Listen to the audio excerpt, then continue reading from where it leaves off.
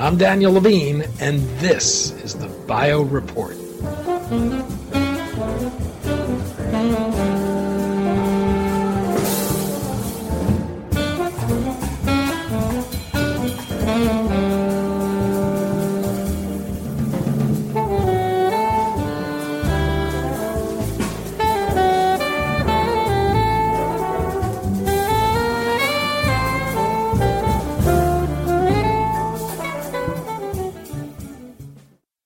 Opioid overdose, abuse, and addiction affect an estimated 3 million Americans and accounts for $35 billion in U.S. healthcare costs every year.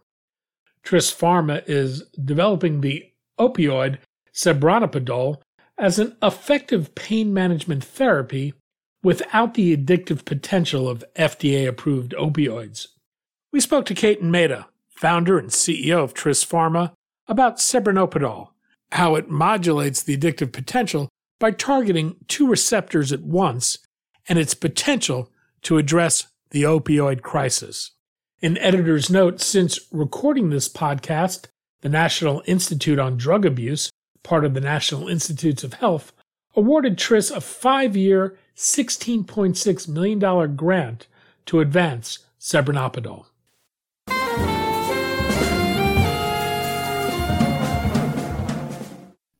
Ketan, thanks for joining us.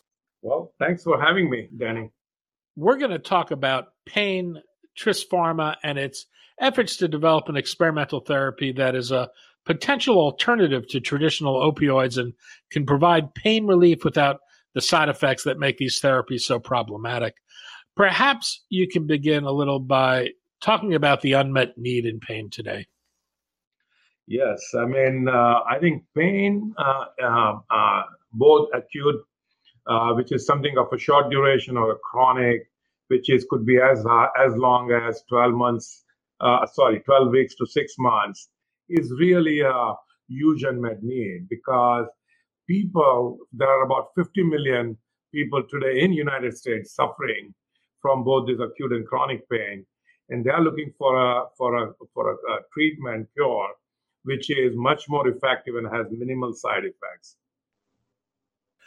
There's obviously been a lot of concern about the addictiveness of opioids, and that's complicated the treatment of patients with pain and the approach that doctors take. How much of a concern has this been? No, this has been a huge, issue, and doctors are a little bit very, concerned, because they do not know today, from what we constantly hearing, how to treat this patient, how to help them. Because at one end, they're concerned about the impact of opioids and their side effects, and then especially the addictiveness. So generally, they turn more and more to other drugs, which are either not as effective, yet have some side effects. For example, you have non-steroidal anti-inflammatory or NSAID analgesic, for example. There's a large class starting from ibuprofen to naproxen and so forth. Now, problem with them is they have certain gastric side effects. In some cases, they really do a good job, but because of the side effect on gastric issues, ulcers, etc., you really cannot use them for long duration. And so this is really a big dilemma and creating some real problem for the physicians. Tris has a portfolio of commercial products focused on attention deficit hyperactivity disorder and generic medicines. In 2021, it acquired Park Therapeutics. What attracted you to Park, and how did this transaction come about? Right, yeah, that was actually, I would say, a very interesting opportunity for us. What happened is that is this drug. Actually, we acquired this. So Park Therapeutics had got an option for this drug from Grünenthal, a big German company. And the drug is highly effective, and they wanted to really develop a very effective opioid, if you will. But what we saw, that the drug is not an opioid, but it's a new kind of opportunity, new kind of opioid, if you will, where its a side effect profile, its impact, especially especially on its non-euphoric, non-addictive potential, really caught my interest. And as I dug into the data and we explored that, we thought this is the drug has a potential to really change the game in pain relief because it is as good as any opioid pain reliever. This has a potential to provide least addictive and almost non-euphoric like safety profile. How do you see it fitting in with your other products? Actually, so our focus, as you very well said, that we are focused on ADHD or attention deficit products. We are also focused on developing some of the products for neurological diseases. I mean, patients really want some unique treatment. There are enough gaps in CNS-based products, central nervous system-based products, and so having a pain reliever really fits into that continuum, if you will, and so we are very excited about that. The transaction gave you the experimental therapy Cebranopadol. What is Cebranopadol? So, by the way, congratulations. You pronounced first time without any difficulty. I tell you, not easy. Cebranopadol is a first of its kind, what we call full agonist of dual receptors, which is MOP receptors and NOP receptors. The MOP receptor brings the efficacious or the efficacy, but NOP receptor not only adds to that effect of pain relief, but it also attenuates and blunts the side effects of mu receptor activation. So all this addictiveness, euphoric behavior, etc., we are not seeing in this in the patient is because of the NOP receptor activation. So it's really a unique dual receptor pain reliever, in our opinion. So is it in essence doing what opioids do while at the same time counteracting their negative impacts? Exactly. Because what it is doing is it is giving you a full activation of mu receptor, which has more traditional opioid do, but it has equally full agonism or activation, if you will, of NOP receptor. That's the new receptor, which was discovered about 25 years ago. And that activation is helping us dominate that all the side effect profile of traditional opioids. Any sense on how it might compare or differ from opioids in terms of its effects? So far, in fact, we have done numerous efficacy trials. We have treated about 2,000 patients. And what we are seeing is that it is as efficacious as traditional opioids. So we do not believe there would be any hesitation from the data that we are seeing thus far of interchanging with opioid in terms of its effectiveness.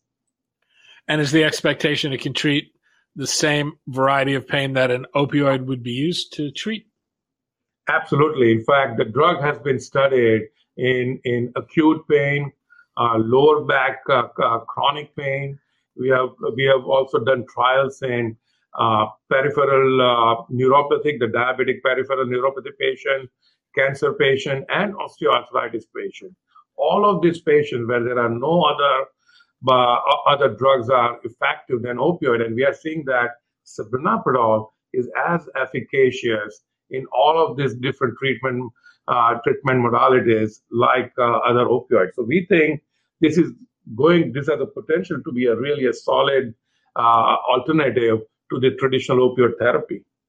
And what's known about it from studies that have been conducted to date? So what the studies are today thus far telling us that we can expect this drug to have a very high efficacy profile, but much better safety profile in terms of the addictiveness, in terms of its euphoric nature, the withdrawal, for example, of the drug. I mean, as you know, when you take opioids, you really have to wean the patients off the drug. You can't just stop them because of the lot of withdrawal effect and symptoms. So you really give them lesser and lesser dose after a long duration. While in this particular case, you can just stop the treatment and there is no impact whatsoever. The data has shows that we have given about 2,000 patients and we have not been able to see any side effects or withdrawal issues in all these patients. And that is going to be a big game changer, I believe, when you take into account all the important safety profiles like minimal euphoria, minimal addictiveness, and no withdrawal. I think makes it a tremendous opportunity for the patients today. One of the common complaints that people who use these drugs also have is constipation. Is it known the effects that your drug might have on constipation? Yes, because it is a class, because it also activates that mu receptor. What we are seeing is, and it is still early, so I'm not sure we can make a solid claim. We are seeing it is much less, but nevertheless, there is still some constipation that we have seen in the earlier our studies thus far. I know the company also conducted a human abuse potential study. What did that study entail, and what did it show? Right. So that's actually a good question. That you asked me what I would say a two-part question. Let's first talk about the abuse potential study, that what they entail. So what really you have to do is you usually start with a population which tends to abuse this opioid or these drugs. So you have to have those patients who are able to tell the difference between a placebo and a drug like oxycodone. And so we start with that population, and you give them now Cebranopadol. Okay, what we did differently in our study then it was that we gave them a very strong opioid, which has a high addictiveness, like oxycodone. And then we gave them tramadol, which is a very weak opioid and has a very weak addictiveness. It is not as highly addictive as oxycodone, if you will. And we wanted to see where Cebranopadol fits between these two bookends. The results actually were stunning, much better than what we expected. What we saw that Cebranopadol was even less addictive or literally no addictive, almost as good as placebo in terms of the results. So these abuse studies have shown that Cebranopadol will be as efficacious like strong opioids like oxycodone, morphine, etc. But in terms of its addictiveness, its property where patient would want to go and like, quote unquote, that addictive feeling or euphoria, it will be even less than something like tramadol, which for example, drug enforcement calls it a scheduled substance class 4. And it is even less than that. And that to me is a game-changing data that we have shown in humans thus far. And further studies now confirm this. I think we will surely have a great product on our hand, and lots of patients can really get some real benefits. What's the development path forward? So I think moving forward, we have now started really talking to FDA, sharing some of the results we have. So we are in the final stages of having an agreement with FDA on our phase 3 studies. As you know, now we will be going in a larger number of patients in a single study. And then we will be doing a couple of acute studies, chronic pain studies, etc. And all that phase 3 data will help us determine what the label would be of the drug. And in terms of the size of those studies and the indications, how do you expect those to take shape? Right. So we expect it will be a sizable study. We will be studying in about 500 to 600 patients at least. I mean, we are finalizing all this thing, but it will be to that level, if not more. And it will take probably, I would say, about 15 to 18 months at least. And by the time we compile and get all the results, and of course, we will be doing in acute pain, chronic lower back pain, diabetic peripheral neuropathy, at least in the first of our expected trials. And then we will follow up with some of the other pain, like in osteoarthritis and the other forms of peripheral neuropathy and so forth. So we think first phase, it will take about 2 years or so, and then it will take some time. But by the time we do the early work in pain, we may able to go ahead and submit an application to FDA for approval while we're continuing to test for additional indications. And in terms of endpoints, what do you expect to use? Are there endpoints that wouldn't be patient perspective endpoints? So there are very set protocols. There are certain scales that have been validated, and these are the scores and analogs that give you certain primary endpoints, and then there are certain specific measurements that you would take, secondary time points, and so forth. So there are very specific, well-defined guidelines that industry and FDA has established. We see a lot of companies in the space today that I'd say appear to have gone public too early. Tris is a privately held company. Why has the company decided to remain private? Well, I don't think it was a very deliberate point of view on my part. I feel this is a very entrepreneurial company. I started literally in my basement 23 years ago. And as we started developing different technology and products, it's continued to grow, and we were able to self-fund. So we have come to this point really without needing any large sums of money. But in fact, at this point now, we are exploring.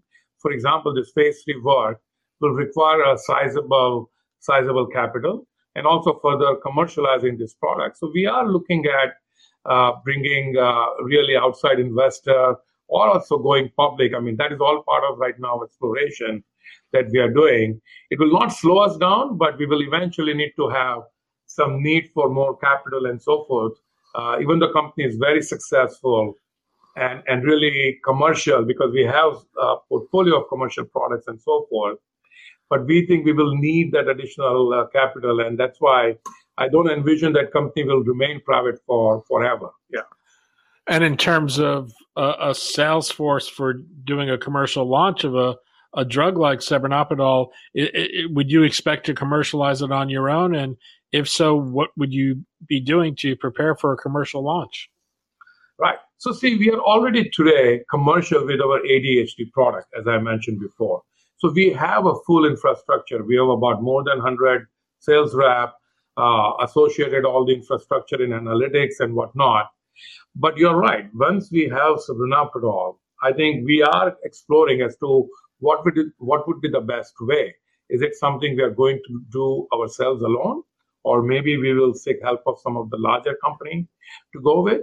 And we will have to make a determination based on how the results are coming along and what we are learning at this point. So we still have some time before we start setting our path pretty much in stone, so to say. Ketan Mehta, CEO of Tris Pharma. Ketan, thanks so much for your time today. My pleasure. Thanks for having me.